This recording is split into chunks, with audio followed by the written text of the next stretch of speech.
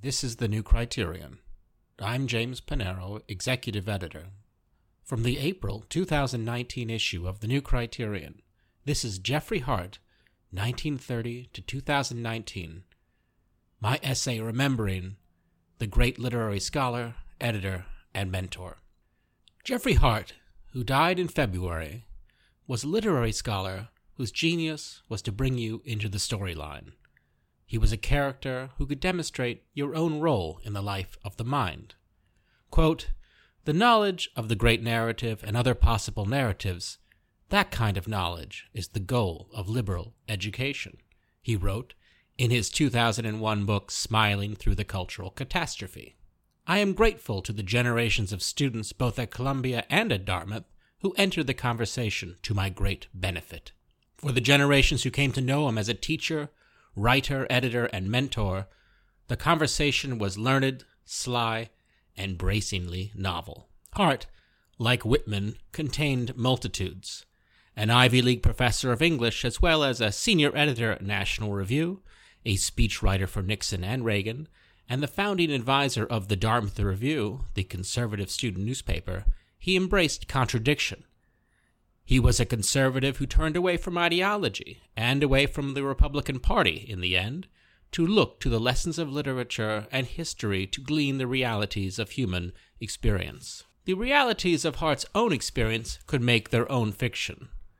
In When the Going Was Good, his paean to the 1950s, and his most personal and ebullient book, published in 1982, Hart wrote frequently of his own upbringing. The 30s wrecked the family fortunes. Hart's father, a graduate of Dartmouth College, was an out-of-work architect who taught in the public schools. His mother, who danced and sang in the great musicals of the 20s and once, quote, rode on a swing in one of the Ziegfeld Follies, settled the family in a $35 a month apartment in Queens. Hart was a child of the Great Depression, but he lived life like someone out to restore the Roaring Twenties. America is a, quote, willingness of the heart, he liked to quote from Fitzgerald. On the grass courts of the West Side Tennis Club in Forest Hills, Hart found his proving ground. Tennis became, quote, an activity to which I totally committed myself during my most impressionable years, he wrote. On the subway, seeing his racket, kids mocked his athletic choice as effete. Yet, quote, beneath the off-white monogrammed polo shirts and cable-stitch sweaters, there beat the fierce heart of a Cromwellian. Tennis took Hart from Stuyvesant, the city's great specialized high school, to Dartmouth, where he aced the varsity team and quickly burned out the coaching staff. Since the age of 5, Hart had attended every Dartmouth-Princeton football game. He liked to say he was enrolled in the New Hampshire College since birth, but as a student he found the post-war campus both violent and boring. So he dropped out to write fiction and landed a job with a publisher back in New York. Through the city's literary scene, he then connected with professors at Columbia and enrolled there, this time not in pre-med, but as an English major. After 4 years in naval intelligence during the Korean War, Hart returned to Columbia to earn his doctorate, specializing in 17th and 18th century English literature. His first book, Political Writers of 18th Century England, was published by Knopf in 1964. Hart found himself on Columbia's fast track, but his tenure chances were derailed when he started writing book reviews for National Review. His mentor, Lionel Trilling, tried to convince him to quit the publication. Instead, he returned to his father's alma mater, joining the English department at Dartmouth in 1963 after John Sloan Dickey, the college's president out to improve its academics, put him in line for tenure. When Hart joined National Review as a senior editor in 1969, he began flying to New York twice a month for editorial meetings and dinners with William F. Buckley, Jr., working around his teaching schedule. Buckley took note of the, quote, universality of his knowledge, his eclectic enthusiasm, and his high-spiritedness, as Hart became National Review's in-house scholar. For his regular visits, Hart stayed in the smallest room at the Yale Club and kept his typewriter in a gym locker. Back at Dartmouth, Hart ran college administrators and fellow faculty around the court of public opinion to great undergraduate delight. He wrote a twice-weekly column for King Feature Syndicate that went out to 500 newspapers. He was given Buckley's old stretch limousine and parked it in front of Dartmouth's Sanborn Library, taking up multiple spaces. He brought a mechanical wooden hand to faculty meetings that tapped its fingers with the turn of a crank. When his son Benjamin was a Dartmouth undergraduate, he and other disaffected writers from the college daily founded their own independent newspaper. When Dinesh D'Souza became its student editor, he lived for a time at the Hart home. Quote, "More or less, the Dartmouth Review was launched in the living room of my house," Hart wrote. He served as its advisor for the rest of his life.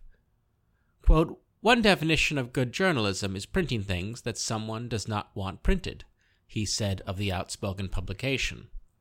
Independence is an indispensable quality for anyone who would be a writer, that is, indispensable for finding one's own voice. Through 30 years of teaching and well into his retirement, animated with ribald humor and the belief that old books were filled with youthful spirit, Hart cast a larger-than-life presence over the New Hampshire campus. Quote, "To be Jeffrey Hart's student was to be initiated in the culture of the West by an unashamed partisan," writes Scott Johnson, who arrived at Dartmouth in 1969. "I owe my own career as an editor and writer to Professor Hart.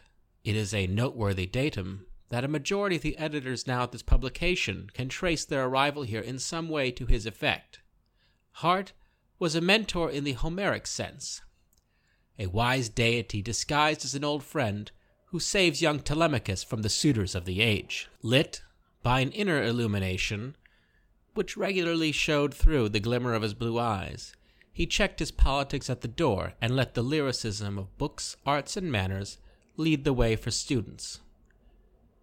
Quote, "In all of his courses, Hart stressed two skills, reading and writing," says Peter Robinson, a Hart student who went on to craft Reagan's exhortation to Mr. Gorbachev to tear down this wall. Quote, "Do your reading, experience the characters the author presents, enter his world."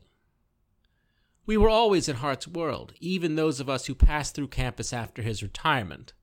I arrived a year after his final 1993 lecture to 600 undergraduates on Hemingway, Fitzgerald, and Eliot.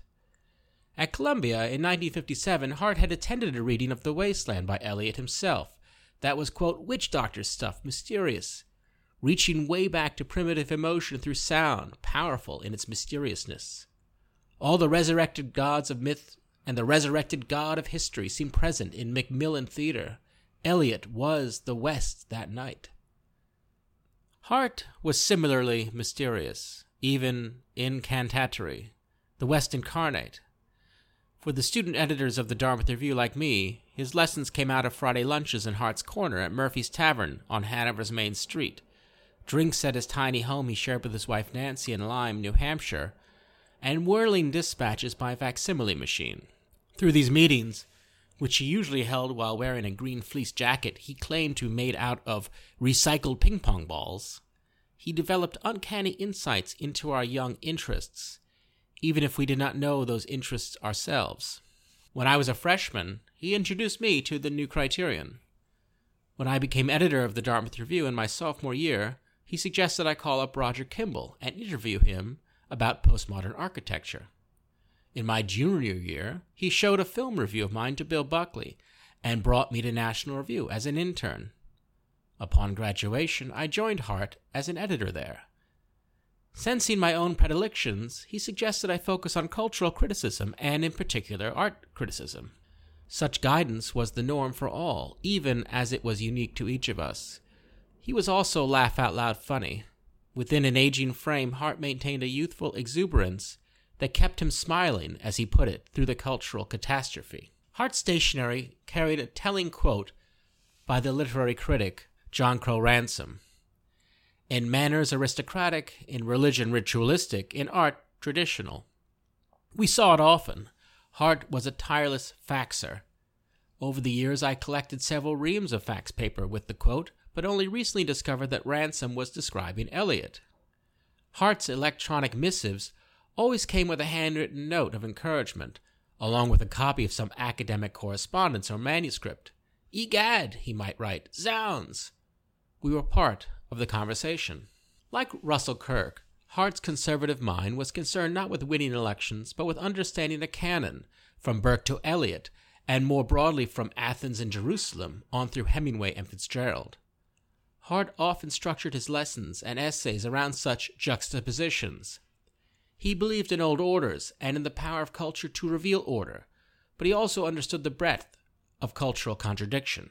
Quote, "Argument meeting with counter-argument has been a refining fire," he wrote approvingly in The Making of the Conservative Mind, his 2005 History of National Review.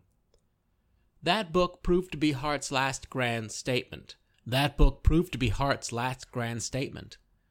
It also announced his most unexpected change of game. Timed to the 50th anniversary of National Review, his history remains a fascinating appreciation of the fusionism of the magazine, with profiles of its disparate founders, from the managerial James Burnham to the majoritarian Wilmore Kendall, the individualist Frank Meyer to the Burkean Russell Kirk. The book was also meant to be a promotional vehicle for the publication at the height of the Iraq War and neoconservative ascendancy. Yet Hart concluded it with an attack on President Bush, whom he called the bottom among American presidents. While the denunciation now appears only in the paperback edition, the statement signaled a break with conservative colleagues, whom Hart considered to be in lockstep with the Republican Party that had gone from Burkean to Wilsonian.